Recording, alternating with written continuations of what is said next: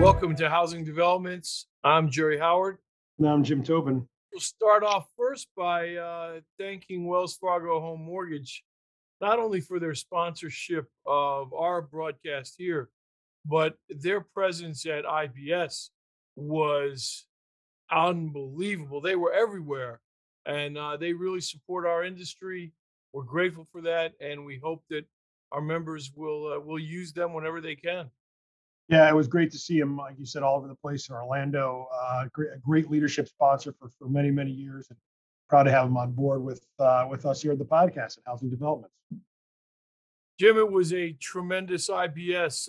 No matter what metric you use to measure our success, it is unquestionably well above what any of us could have hoped for. And I agree with the energy in Orlando and the convention center and around town was unbelievable. I know, going into the meeting, we expected success, of course. I think our conventions and meetings team and our sponsorship team, had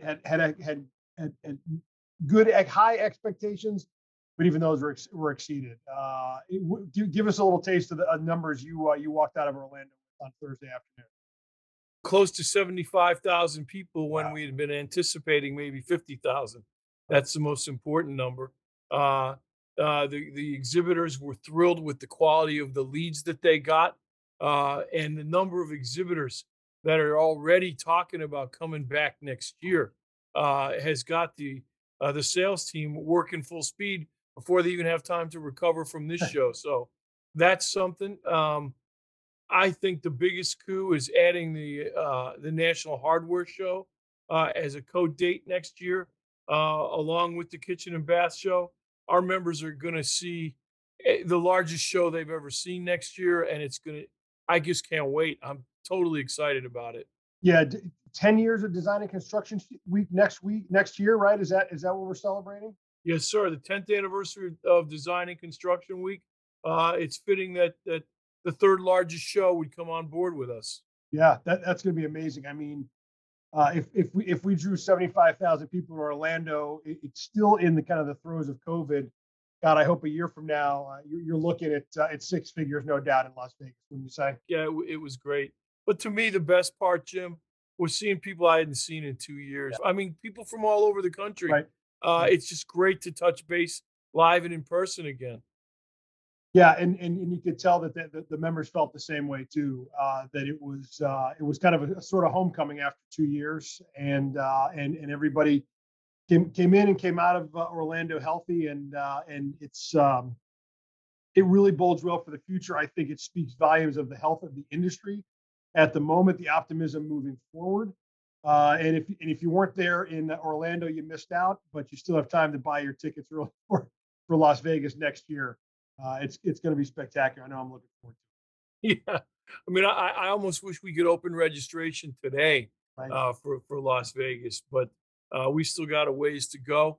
Yeah. But speaking of Orlando, there were conversations there that really I think weave into our guest, and that is to say, talking about labor and the problems that we're having in our industry getting labor.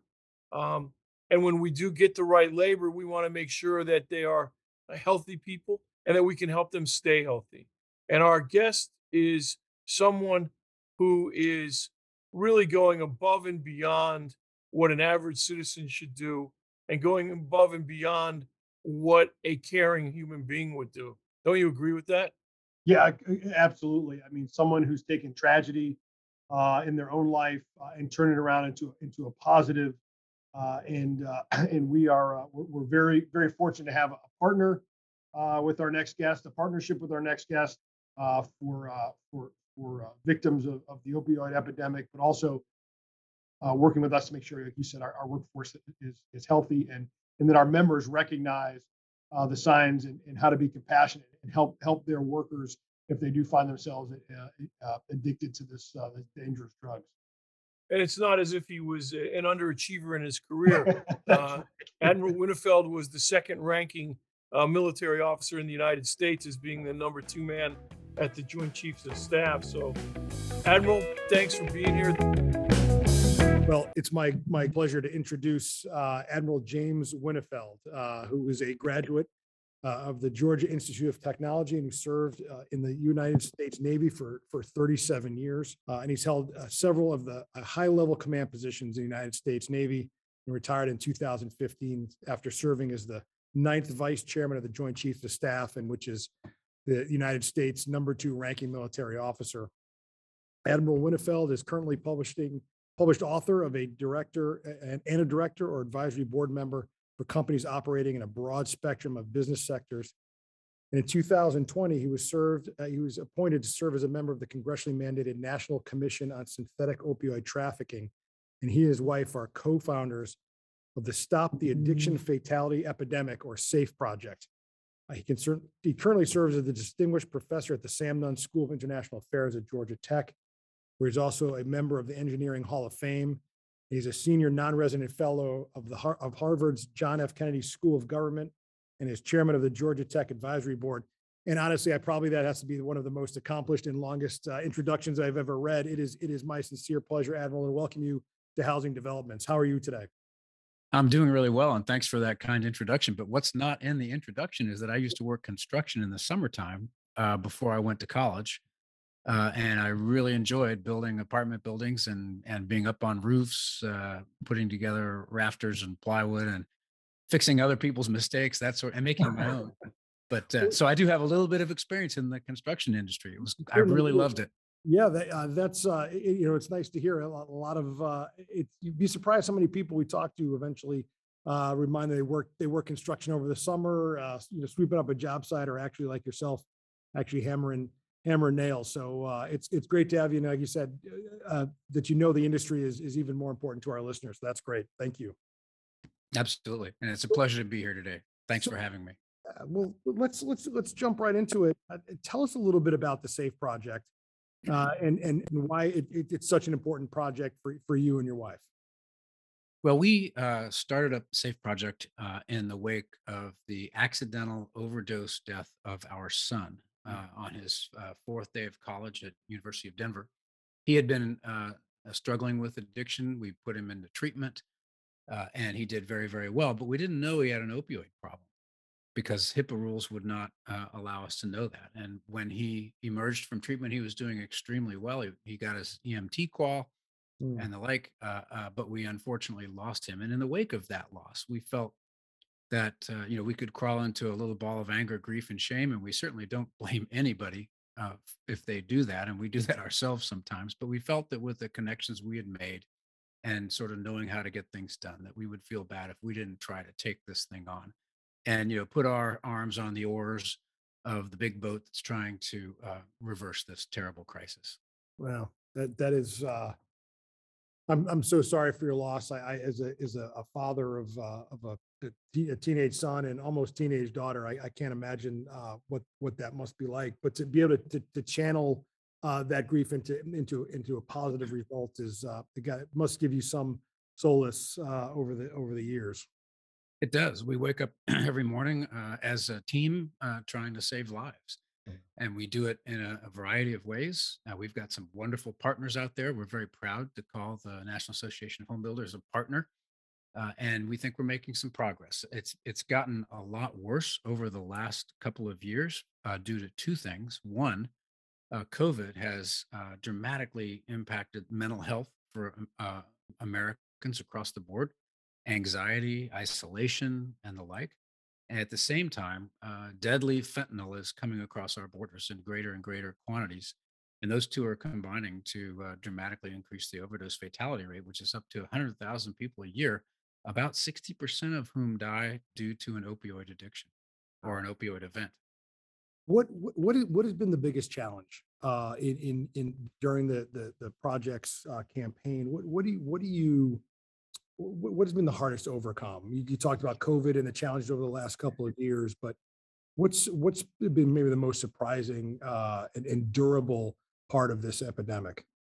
Well, public enemy number one of this entire epidemic is stigma. Hmm. Uh, there's unfortunately people do not understand that addiction is a disease. It's not a moral failing. There are plenty of people that fall into to addiction, starting with prescription medicine. And so, because of that stigma, it's hard to get resources behind it. It's hard to get people to go into treatment. It's hard to get people to support what you're trying to do. But at the same time, it's hard to find somebody who has not been affected in some way, shape, or form by this crisis, who has a brother, a mother, a friend, a cousin who has either is struggling with addiction or who they've actually lost. So, but stigma is the problem. And what can we do? What's advice to our listeners? NAHB, as you said, we're a partner with you, but how do how do we talk about it more? How do we bring it out from the shadows and as a source of embarrassment and really talk about for what it is, like you said, an addiction that needs to be treated and respected, and people need to be helped. Well, one thing I think is to learn as much as you can about the science of addiction, how it actually happens, and why it happens, and that in the depths of addiction, you're essentially helpless. And the other thing is just have a little courage and stand up and be open about it. We discovered, we took a risk in opening up about what had happened to our son, but it's amazing how many people will come up to you and say, thank you for being so open. We understand. We have a problem in our family with this. So it's really just a matter of sort of courageously overcoming, the stigma itself. And there are other stigmas out there in this world that people have overcome. We should get past this one as well. Right. Well, you mentioned your connection to the construction industry. Over the last several years, we've identified this as a severe problem in the industry with our workforce. Tell me a little bit about how you see this affecting the residential construction industry, and then what NHB and partnering with the SAFE project, how we're tackling this together. Sure. Well, over 20 million Americans are struggling with substance dependence, 60% of whom are employed in our workforce. And when you focus in on the construction workforce, about twice as many in terms of percentage of construction workers have a substance use disorder compared to the general population. It's 15% of construction workers. And I really give NAHB credit for facing that. Not a lot of industries have faced that. Many are in denial, and NAHB is taking it on head on, which is so terribly important for your constituency of this wonderful industry that you're in, that builds homes. So together we can take this thing on, and it's sort of a walk before you run. One Mhm. of the things we're partnering with is getting these drug disposal bags out, where if 4 out of 5 people who have become addicted to heroin started with prescription medicine, well, let's get rid of all the extra prescription medicines that are out there, and most of those people got it out of a medicine cabinet, not necessarily from a doctor. That was handed to them by a friend. So let's conquer that. Let's get information out there so people understand how vulnerable they can be.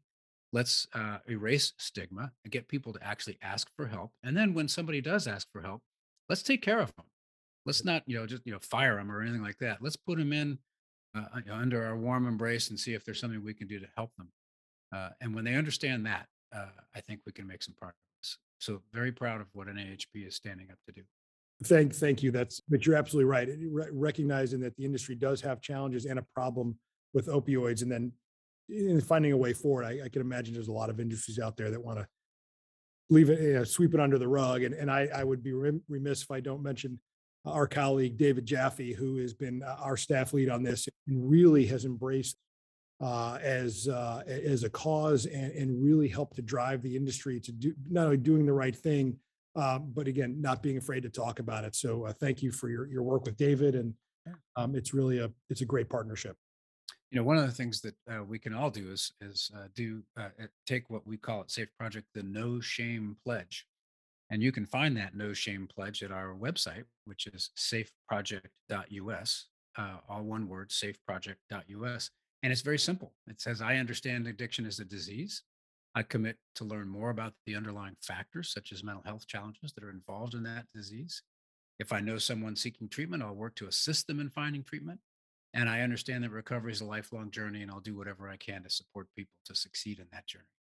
It's a very simple pledge, and it really the pledge itself sort of educates people that hey, this is a disease, not a moral failing.